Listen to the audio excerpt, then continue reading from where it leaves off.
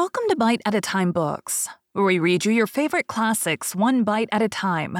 My name is Brie Carlisle, and I love to read, and wanted to share my passion with listeners like you. If you want to know what's coming next and vote on upcoming books, sign up for our newsletter at biteatatimebooks.com. You'll also find our new t-shirts in the shop, including podcast shirts and quote shirts from your favorite classic novels. Be sure to follow my show on your favorite podcast platform so you get all the new episodes. You can find most of our links in the show notes, but also our website, biteatatimebooks.com, includes all of the links for our show, including to our Patreon to support the show, and YouTube, where we have special behind the narration of the episodes. We're part of the Bite at a Time Books Productions Network. If you'd also like to hear what inspired your favorite classic authors to write their novels, and what was going on in the world at the time, check out the Bite at a Time Books Behind the Story podcast, wherever you listen to podcasts. Please note, while we try to keep the text as close to the original as possible, some words have been changed to honor the marginalized communities who've identified the words as harmful, and to stay in alignment with Bite at a Time Books' brand values. Today we'll be continuing Little Women by Louisa May Alcott. 19. Amy's Will.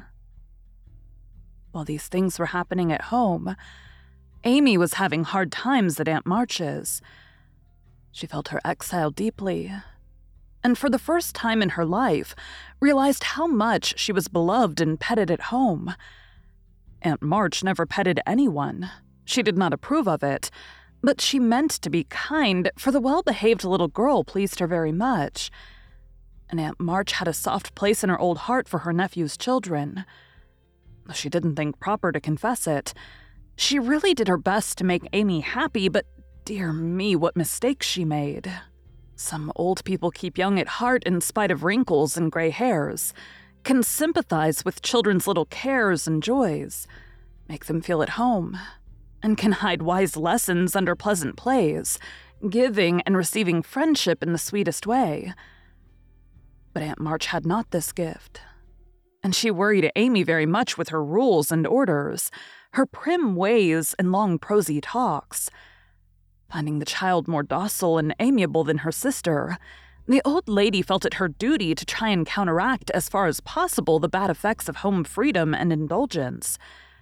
So she took Amy in hand and taught her as she herself had been taught 60 years ago, a process which carried dismay to Amy's soul and made her feel like a fly in the web of a very strict spider. She had to wash the cups every morning and polish up the old-fashioned spoons, the fat silver teapot, and the glasses till they shone. Then she must dust the room, and what a trying job that was. Not a speck escaped Aunt March's eye, and all the furniture had claw legs and much carving, which was never dusted to suit.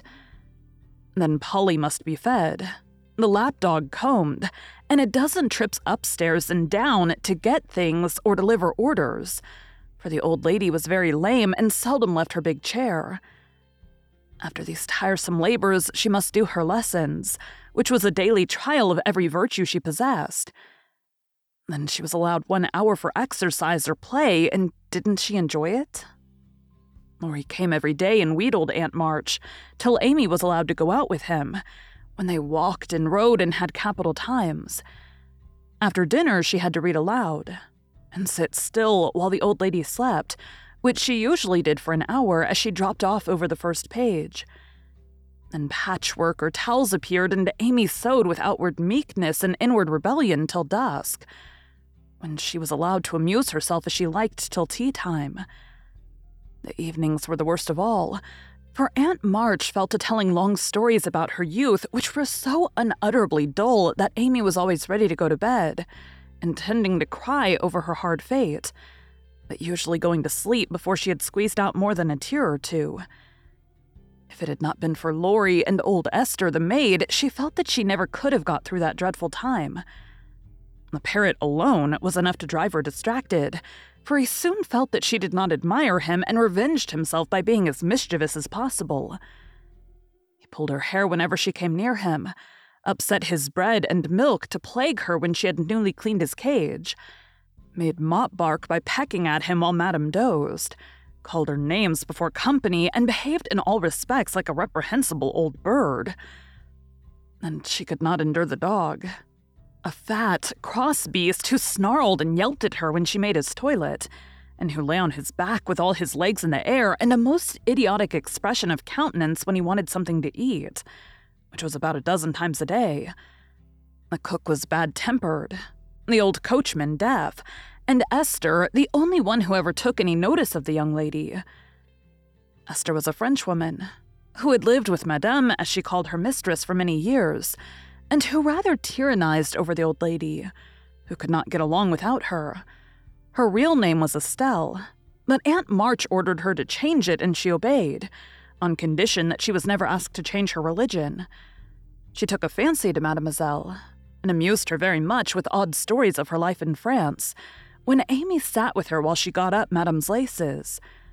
She also allowed her to roam about the great house and examine the curious and pretty things stored away in the big wardrobes and the ancient chests, for Aunt March hoarded like a magpie. Amy's chief delight was an Indian cabinet full of queer drawers, little pigeonholes and secret places in which were kept all sorts of ornaments, some precious, some merely curious, all more or less antique. To examine and arrange these things gave Amy great satisfaction, especially the jewel cases, in which, on velvet cushions, reposed the ornaments which had adorned Belle 40 years ago.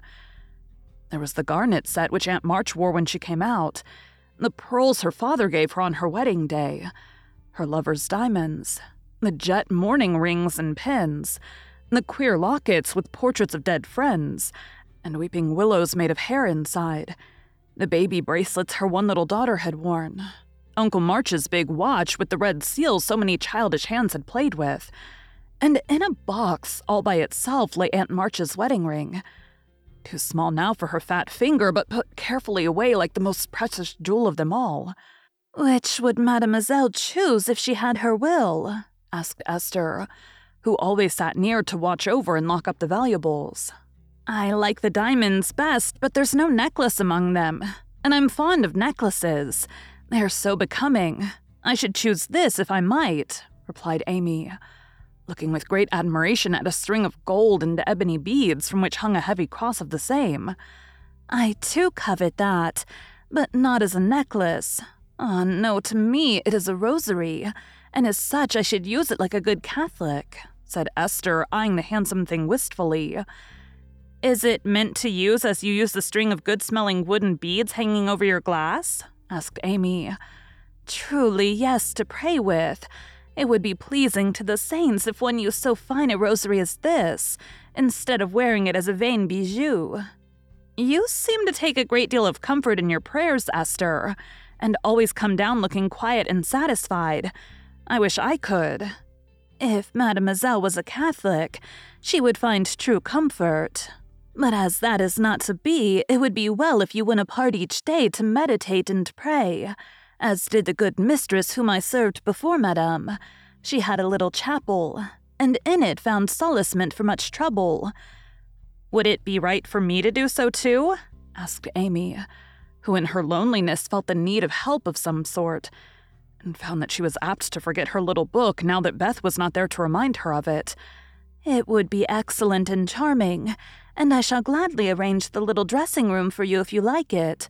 Say nothing to Madame, but when she sleeps, go you and sit alone a while to think good thoughts and pray the dear God to preserve your sister." Esther was truly pious, and quite sincere in her advice, for she had an affectionate heart, and felt much for the sisters in their anxiety. Amy liked the idea and gave her leave to arrange the light closet next to her room, hoping it would do her good. "I wish I knew where all these pretty things would go when Aunt March dies," she said, as she slowly replaced the shining rosary and shut the jewel cases one by one. "To you and your sisters. I know it. Madame confides in me. I witnessed her will, and it is to be so," whispered Esther, smiling. "How nice, but I wish she'd let us have them now. Procrastination is not agreeable," observed Amy, taking a last look at the diamonds.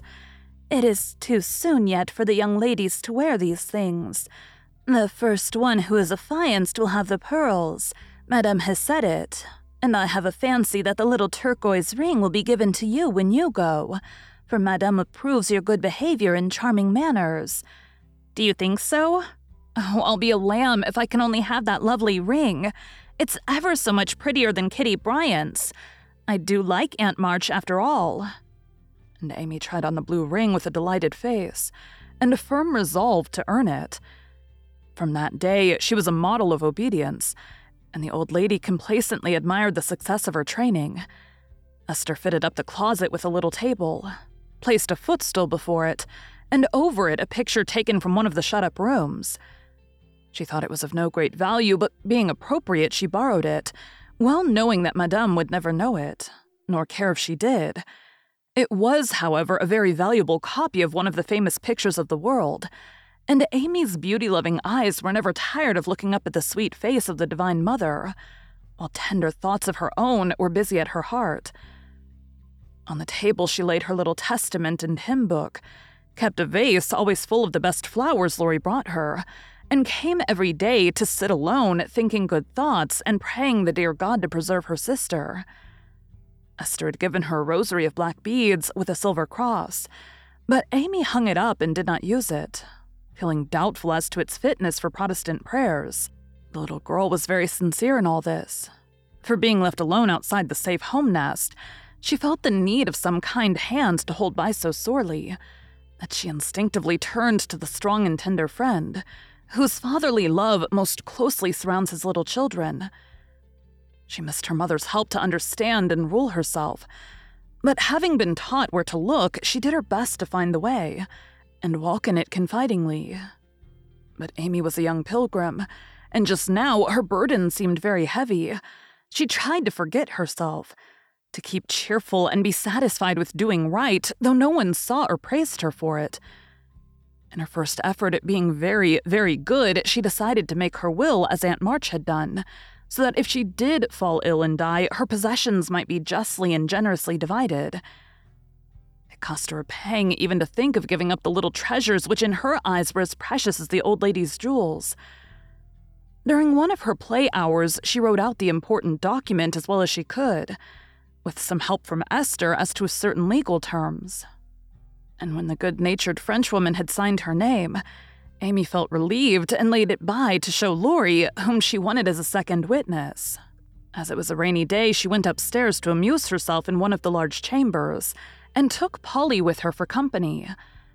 In this room there was a wardrobe full of old-fashioned costumes, with which Esther allowed her to play, and it was her favorite amusement to array herself in the faded brocades, and parade up and down before the long mirror, making stately courtesies, and sweeping her train about with a rustle which delighted her ears. So busy was she on this day that she did not hear Laurie's ring, nor see his face peeping in at her, as she gravely promenaded to and fro, flirting her fan and tossing her head, on which she wore a great pink turban, contrasting oddly with her blue brocade dress and yellow quilted petticoat. She was obliged to walk carefully, for she had on high-heeled shoes, and as Laurie told Jo afterward, it was a comical sight to see her mince along in her gay suit, with Polly sidling and bridling just behind her, imitating her as well as he could, and occasionally stopping to laugh or exclaim, "Ain't we fine? Get along, you fright! Hold your tongue! Kiss me, dear! Ha ha!" Having with difficulty restrained an explosion of merriment, lest it should offend Her Majesty, Laurie tapped and was graciously received. "Sit down and rest while I put these things away. Then I want to consult you about a very serious matter," said Amy when she had shown her splendor and driven Polly into a corner.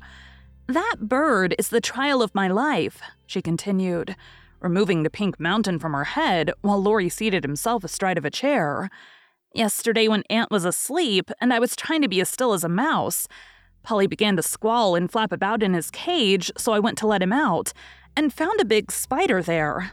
I poked it out, and it ran under the bookcase. Polly marched straight after it, stooped down and peeped under the bookcase, saying in his funny way with a cock of his eye, 'Come out and take a walk, my dear.' I couldn't help laughing, which made Paul swear, and Aunt woke up and scolded us both." "Did the spider accept the old fellow's invitation?" asked Lori, yawning. Yes, out it came, and away ran Polly, frightened to death, and scrambled up on Aunt's chair, calling out, "Catcher, catcher, catcher," as I chased the spider. "That's a lie, oh lor!" cried the parrot, pecking at Lori's toes. "I'd wring your neck if you were mine, you old torment," cried Lori, shaking his fist at the bird, who put his head on one side and gravely croaked, "Allie Lior, bless your buttons, dear." "Now I'm ready," said Amy, shutting the wardrobe and taking a paper out of her pocket. "I want you to read that, please, and tell me if it is legal and right. I felt that I ought to do it, for life is uncertain, and I don't want any ill feeling over my tomb." Lori bit his lips and, turning a little from the pensive speaker, read the following document, with praiseworthy gravity considering the spelling. "My last will and testament. I, Amy Curtis March, being in my sane mind, do give and bequeath all my earthly property, viz., to wit, namely, to my father, my best pictures, sketches, maps, and works of art, including frames. Also my $100 to do what he likes with. To my mother all my clothes except the blue apron with pockets, also my likeness and my medal with much love. To my dear sister Margaret I give my turquoise ring, if I get it, also my green box with the doves on it, also my piece of real lace for her neck and my sketch of her as a memorial of her little girl. To Jo I leave my breastpin, the one mended with sealing wax, also my bronze inkstand. She lost the cover, and my most precious plaster rabbit because I am sorry I burnt up her story. To Beth, if she lives after me, I give my dolls in the little bureau, my fan, my linen collars, and my new slippers if she can wear them being thin when she gets well. And I herewith also leave her my regret that I ever made fun of old Joanna. To my friend and neighbor Theodore Lawrence, I bequeath my paper mache portfolio, my clay model of a horse, though he did say it hadn't any neck. Also, in return for his great kindness in the hour of affliction, any one of my artistic works he likes. Notre Dame is the best. To our venerable benefactor, Mr. Lawrence, I leave my purple box with a looking-glass in the cover, which will be nice for his pens, and remind him of the departed girl who thanks him for his favors to her family, especially Beth. I wish my favorite playmate, Kitty Bryant, to have the blue silk apron and my gold bead ring with a kiss. To Hannah, I give the bandbox she wanted. And all the patchwork I leave, hoping she'll remember me when it you see. And now having disposed of my most valuable property, I hope all will be satisfied and not blame the dead. I forgive everyone and trust we may all meet when the trump shall sound. Amen. To this will and testament I set my hand and seal on this 20th day of November, Annie Domino 1861, Amy Curtis March. The last name was written in pencil, and Amy explained that he was to rewrite it in ink and seal it up for her properly. "What put it into your head? Did anyone tell you about Beth's giving away her things?" asked Lori soberly, and Amy laid a bit of red tape with sealing wax, a taper, and a standish before him. She explained and then asked anxiously, "What about Beth?" "I'm sorry I spoke, but as I did, I'll tell you. She fell so ill one day that she told Jo she wanted to give her piano to Meg, her cats to you, and the poor old doll to Jo, who would love it for her sake. She was sorry she had so little to give, and she left locks of hair to the rest of us and her best love to Grandpa. She never thought of a will." Lori was signing and sealing as he spoke, and did not look up till a great tear dropped onto the paper. Amy's face was full of trouble, but she only said, "Don't people put sort of postscripts to their wills sometimes?" "Yes, codicils they call them." "Put one in mine then, that I wish all my curls cut off and given rounds to my friends. I forgot it, but I want it done, though it will spoil my looks." Lori added it, smiling at Amy's last and greatest sacrifice. Then he amused her for an hour and was much interested in all her trials. But when he came to go, Amy held him back to whisper with trembling lips, "Is there really any danger about Beth?" "I'm afraid there is, but we must hope for the best, so don't cry, dear." And Lori put his arm about her with a brotherly gesture which was very comforting. When he had gone, she went to her little chapel and, sitting in the twilight, prayed for Beth. with streaming tears and an aching heart, feeling that a million turquoise rings would not console her for the loss of her gentle little sister. Thank you for joining Bite at a Time Books today, while we read a bite of one of your favorite classics. Again, my name is Bree Carlisle, and I hope you come back tomorrow for the next bite of Little Women. Don't forget to sign up for our newsletter at biteatatimebooks.com and check out the shop. You can check out the show notes or our website, biteatatimebooks.com, for the rest of the links for our show. We'd love to hear from you on social media as well.